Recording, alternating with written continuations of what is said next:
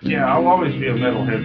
Nothing can take that away from me. Right. I mean, not jail, not people, not religion, not anything. I'll always be a metalhead, metalhead, metalhead, metalhead, metalhead, metalhead, all right.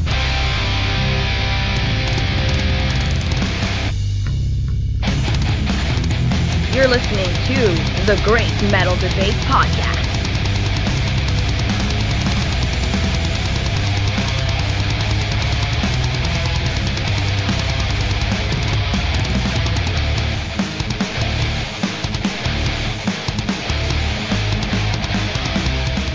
Welcome back, Metalheads, to another episode of the Great Metal Debate Podcast. It's your man Xander again, and today we have a very special band to talk about. For the first time in 33 years, this Swedish thrash metal band called Mezzrow has finally released their second album titled Summon Thy Demons. For the very few metalheads out there who have actually heard of this band's debut before, they have waited over 3 decades for new music from this band. This just goes to show you that it is never too late to release new material. Before I began listening to this album, I decided to go back and listen to the original 1990 album titled Then Came the Killing, and I'll be completely honest, it hasn't stood the test of time. It sounds extremely dated and way too similar to other thrash metal acts at the time. This long-awaited release on Fireflash Records has much better production quality and is instantly noticeable during the first song, King of the Infinite Void. Gone are the days of the drumming sounding like someone slapping their hands on a countertop, and end with the crisp audio with John Scar pounding the skins. It is worth noting that this band has 0 original members, as they have all come and gone over the years. This fresh lineup seems to truly capture lightning in a bottle. As someone who has never been crazy about the style of thrash metal, I'm glad that this new album seems to be one of the few that I personally enjoy. Summon Thy Demons has a real modern Havoc and Warbringer-esque vibe about them.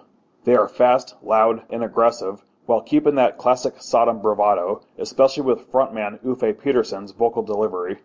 Another thing that I like about his style is that you can hear every single word that he says in every single song, making the entire album sound like one big sing-along.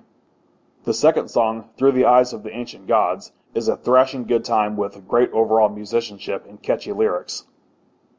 And then we have the album title track, coming in softly with a faded-out choir before annihilating your eardrums with the menacing words that feels like venom being spat in your face. The next song on the album, What Is Dead May Never Die, is a real headbanger, thanks to guitarist Magnus Soderman and Ronny Jornstrom with their amazing riffs. The song is quite an earworm too. I had the song stuck in my head for a while after hearing it for the first time. The beginning of the song, De Mysteriis Immorti, has an old-school 1980s era Metallica sound to the violent heavy metal riff. Personally, I refer to the song as Summon the Dead because of the gang vocals towards the end chanting these words. Summon the Dead! I love how before this next song fades in, we hear a sonar beeping from a submarine. It's very fitting since the song is titled Beneath the Sea of Silence, which has yet another kick-ass opening guitar riff. I can only imagine how the future mosh pits for the song would look like. Hopefully Mezzrow can do a US tour with a big thrash metal act sometime next year. The guitar solo in the song makes me want to jump straight into a circle pit. When a song starts up with a nuclear test site siren, you know that you're in for one hell of a ride. This, of course, is the song On Earth as in Hell, which gives off all that negative energy that you would expect from the song title. I love that bass guitar line in the middle of the track, which eventually returns to the main guitar groove. I can always appreciate an acoustic guitar in heavy metal, especially when it serves as a calm way to ease listeners into a very modern creator-sounding guitar riff.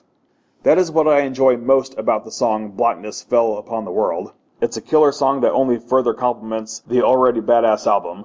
For some reason, when the vocals and bass sections come up, I'm slightly reminded of the industrial black metal band Samael. It makes me think of the song Telepath. It's not exactly the same, but it still makes me think of it. Dark Spirit Rising and The End of Everything both are packed with enough adrenaline to close out this long-awaited thrasher. For me personally, thrash metal was never really a favorite subgenre, but I definitely have my favorites such as Creator, Sodom, Exodus, Suicidal Angels, and Testament, to name a few. But there have been some newcomers in the scene that I have frequently revisited, like Invicta or Warfect. Despite Mezzrow being a band for over 3 decades, I feel like they have been reborn from the ashes like a fiery phoenix, given their circumstances. I can't find any real flaws with Summon Thy Demons, and it is certainly superior to most thrash metal that gets released these days. I'm very much impressed, but at the same time, it's not really a favorite of mine.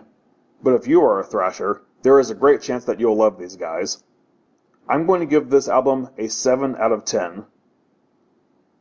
Mezzrow is signed with Fireflash Records, and you can show your support by buying their merch from their website at fireflashrecords.com.